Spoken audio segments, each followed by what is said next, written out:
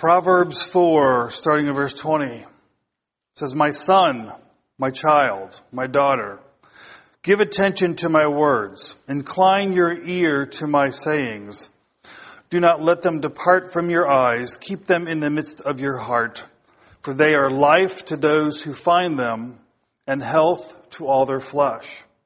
Keep your heart with all diligence, for out of it springs the issues of life. Put away from you a deceitful mouth, and put perverse lips far from you. Let your eyes look straight ahead, and your eyelids look right before you. Ponder the path of your feet, and let all your ways be established. Do not turn to the right or to the left. Remove your foot from evil." As I was telling my wife the other day, I really don't like preaching on special occasions. Mother's Day, Father's Day, those kinds of days. I don't know why, I just don't. I just like to preach the Bible, and I don't like special occasions, because I think every Sunday is special. But having said that, I want to say a few words, since it's Father's Day, about parenting, about fatherhood. Really, a lot of what I have to say applies to both parents. Now, before I do that, I just want to tell you, dads, my goal today is not to make you feel guilty. And I say that because I think most dads go to church on Father's Day and then they leave feeling like a failure. Because the standard is raised, the standard is expounded, if you will. They look at the standard and they go, "Oh man, I'm not doing it. I'm not hitting the mark." But the reality is, I think many dads feel like that before they even come in church on Father's Day. I think many dads labor under a sense of failure, a sense of they know in their hearts they're not all that they could be. And so my goal is not to exacerbate that feeling, to make that feeling worse in the heart of any dad, because I think that dads need to be actually encouraged. I think dads need to be exhorted and encouraged and not shamed, because that's just not going to work. I think dads carry enough sense of failure. And I think any Christian dad who is honest would admit that he struggles at times with feeling that he's not what he knows he should be. Any dads want to say amen to that?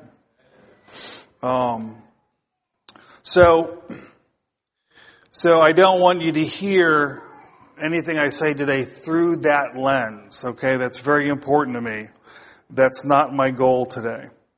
So I do want to talk about a few things about parenting in light of it being Father's Day. And I'm probably not going to say anything I haven't said before, but there is a principle of teaching called repetition, where sometimes we need to hear things more than once before it really sinks in. And sometimes we just need to be reminded of what we already know or we think we know. Probably no new revelations today, but reminders regarding parenting and fatherhood. And the first thing I want to remind you of today is that the most important thing about parenting is not principles. It's not techniques. It's not the child. The focus of parenting, ironically, is not the child. The focus of parenting is the parent. The focus of parenting is the parent. Here in this passage in Proverbs, notice what it says. It says, "Keep your heart," in verse 23, "with all diligence, for out of it springs the issues of life." Now, this verse actually was the basis of a parenting book. And the point of the book was to tell parents to shepherd your child's heart, because out of your child's heart springs everything about their life. And that's true. But it's also true of the parent. In other words, everything about our lives as parents springs out of our heart. That includes the spring of our parenting. It flows out of our heart.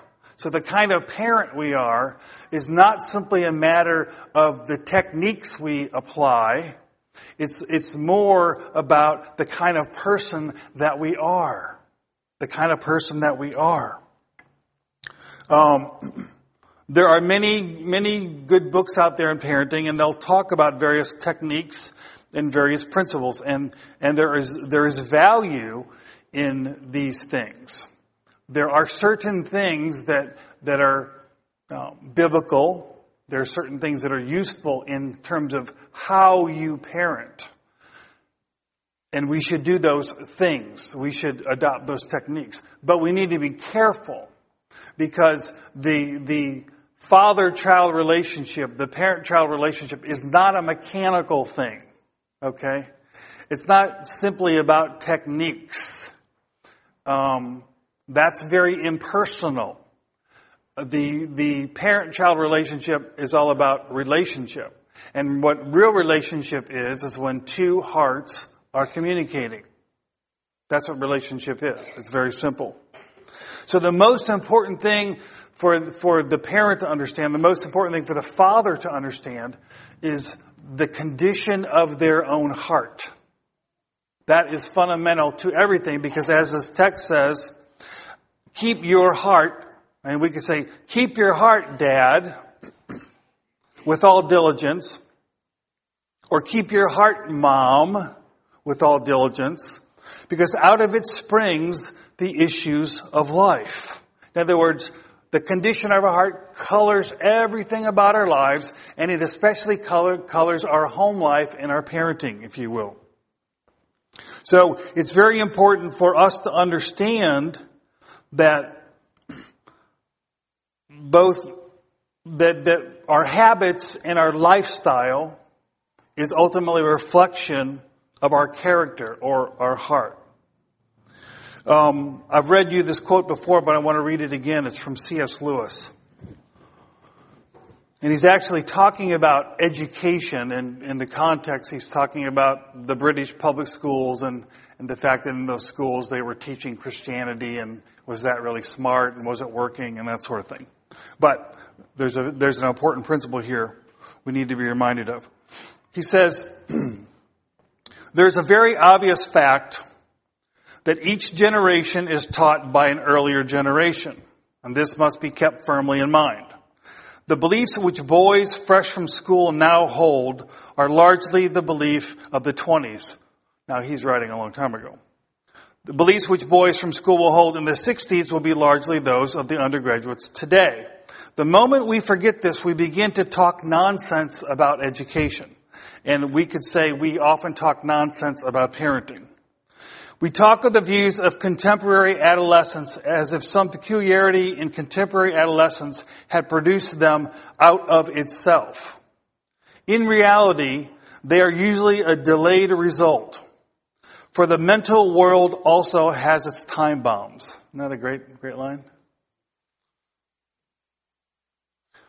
He says, hence the futility of many schemes for education.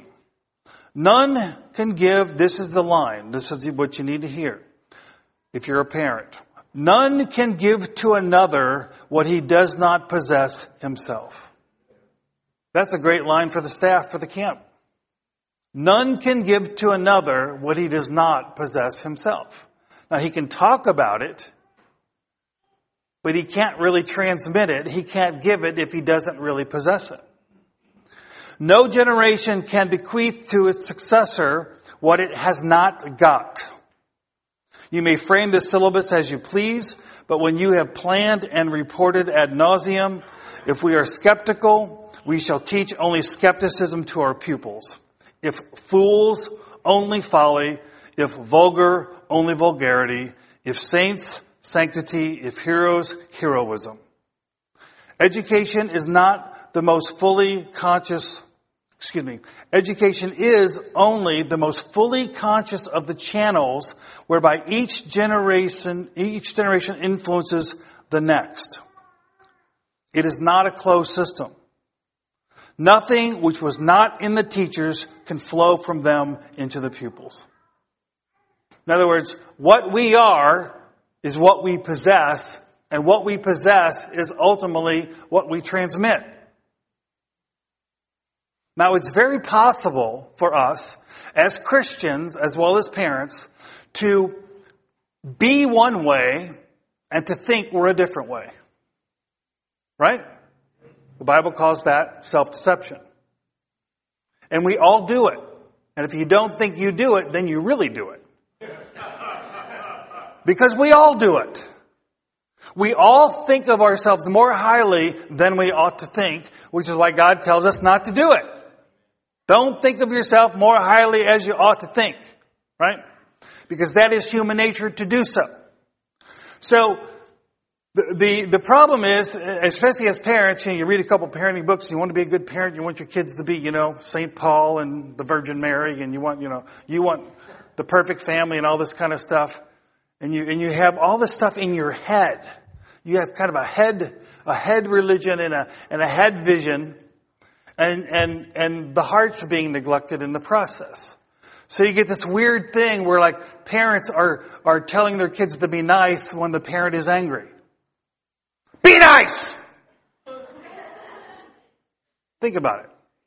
Pause on that. All right, Scripture says, Selah. Meditate on this for a moment. Be nice! So what did the child learn? Niceness or anger? So this inconsistency that we see in Christian homes is partly a problem of the fact that there's a divorce from the mental and the spiritual. The mental and the spiritual. There's this unfortunate separation between what we know to be true, what we want to see, and who we really are. It's true. Now, the only progress in any discipline is rooted in the admission of where one is. Now, I've done a lot of counseling over the years, and I can pretty much tell in the first meeting if it's going to be of any value. Because you have people that come for counseling and they don't really want to be there. So there's not going to be any progress there. Now, when people come in and they want to be there, that means they want to change. Guess what? They change. People that want to change, change. And people that don't want to change, don't change. Now, I'm not saying they don't need help. They don't need counsel. They don't need whatever, prayer. But my point is that real change is rooted in the fact that we desire to be something other than what we are. But the problem is, if we think that we've arrived, we have no desire to change. Right? I don't need to be more spiritual. I'm fine. So, as that relates to the parenting issue, we have to assess where we're at. We have to assess ourselves, because out of our hearts flows the issues of life. Out of our heart flows the hearts of our children. Just as your children flow out of your body physically, they flow out of your heart spiritually. Now, don't mishear me, because some of you are thinking, I don't agree with you. I'm not saying every sin your child commits is your fault. That's not what I'm talking about. I'm talking about a general reality here, and I won't even call it a principle, because I don't want to get in, a general reality. That in our parenting, the condition of our heart is more important than the principles that we apply. Amen? Yes. So, when we ask our children to be something, we have to ask ourselves this question. Am I asking them to be what I am? Am I asking them to be what I am? Or am I demanding of them what I am not demanding of myself? Clean up your room. And then your kitchen is a mess. If you want your children to be grateful, are you grateful? If you want your children to be productive and hardworking, are you lazy?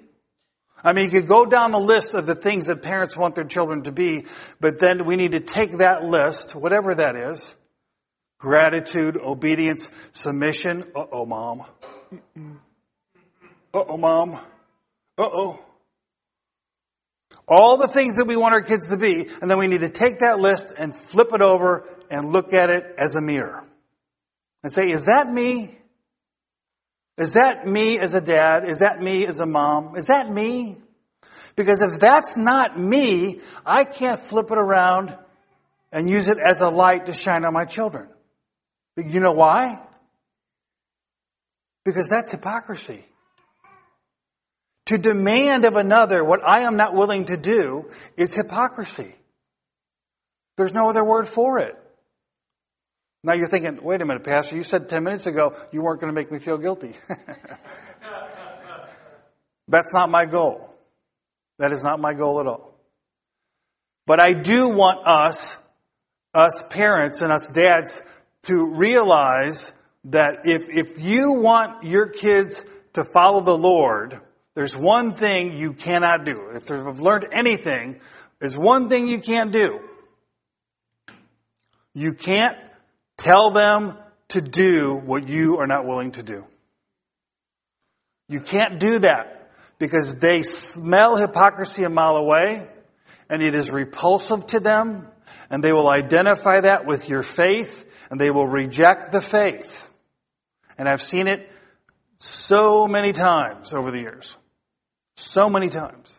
So many Christian kids who crash and burn, and when you look through all the smoke and all the tragedy of it all, there's usually something going on at home. Now, not in every case, don't get me wrong. Not in every case. Because it's not a simple one-to-one rate. It doesn't work. Life isn't like that. Life is more complicated than that.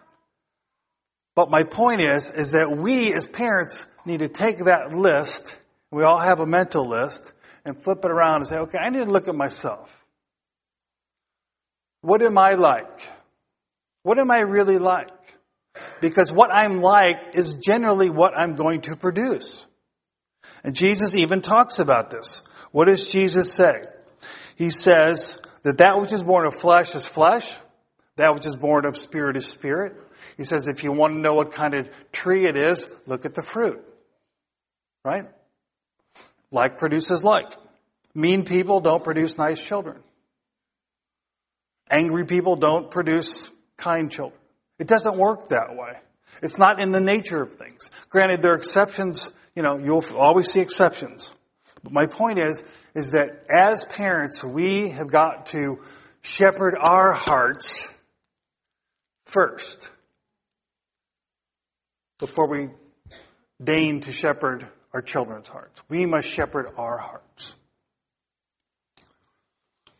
So what this means on a practical level is that as parents and dads, parenting, fatherhood requires sanctification. And it's also a means of sanctification.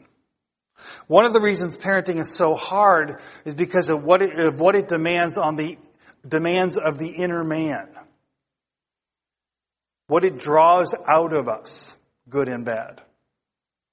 And so to be a parent requires sanctification, but it also is a means of sanctification.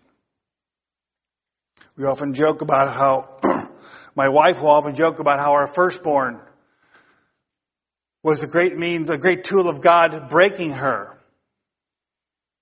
And it's true. And it's true. That God used the fact that we had a strong-willed child to break the strong will in the mother. So God will use things in your children to break things in your heart. Because what we are as parents, what our hearts are, out of that flows the issues of our life. So, a couple more things, then we're going to pray some more. As far as priorities as dads, I think the most, I'm going to mention 3. And I'll do it briefly. You believe that? The first one is this, which was really I'm already hitting on. The most important priority for a dad or for a mom is your own walk with the Lord Jesus Christ. That's the most important priority. I have read books on parenting where the books have said nothing about the parent's relationship with Christ. To me, that's like saying, let's build a house with no foundation. Your relationship with Jesus Christ is the most important thing about your life, and therefore it's the most important thing about your home, the most important thing about your parenting, your walk with Jesus Christ. So we need to shore that up, if you will. What we need to do as parents and as fathers, we need to shore up our walk. Are you in the Word of God? Are you renewing your mind through the Word of God? Are you a man who prays alone with the Lord? Are you a man that comes and prays at the prayer meeting? Are you a praying man? And I don't mean that, I'm going to work prayer in the car. Now, pray in the car. That's awesome. But just don't close your eyes. Okay.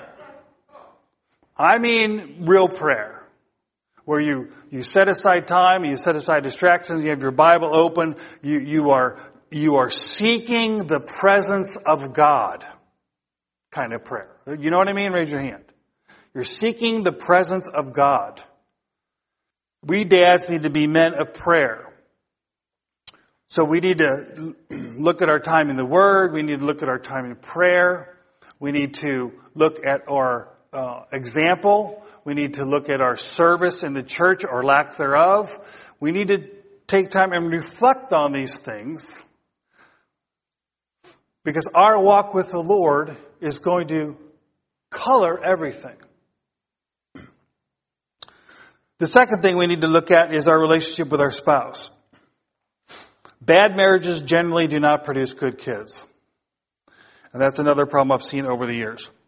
When the parents are in trouble and the parents are fighting and there's conflict there, there's a lot of damage done to the children.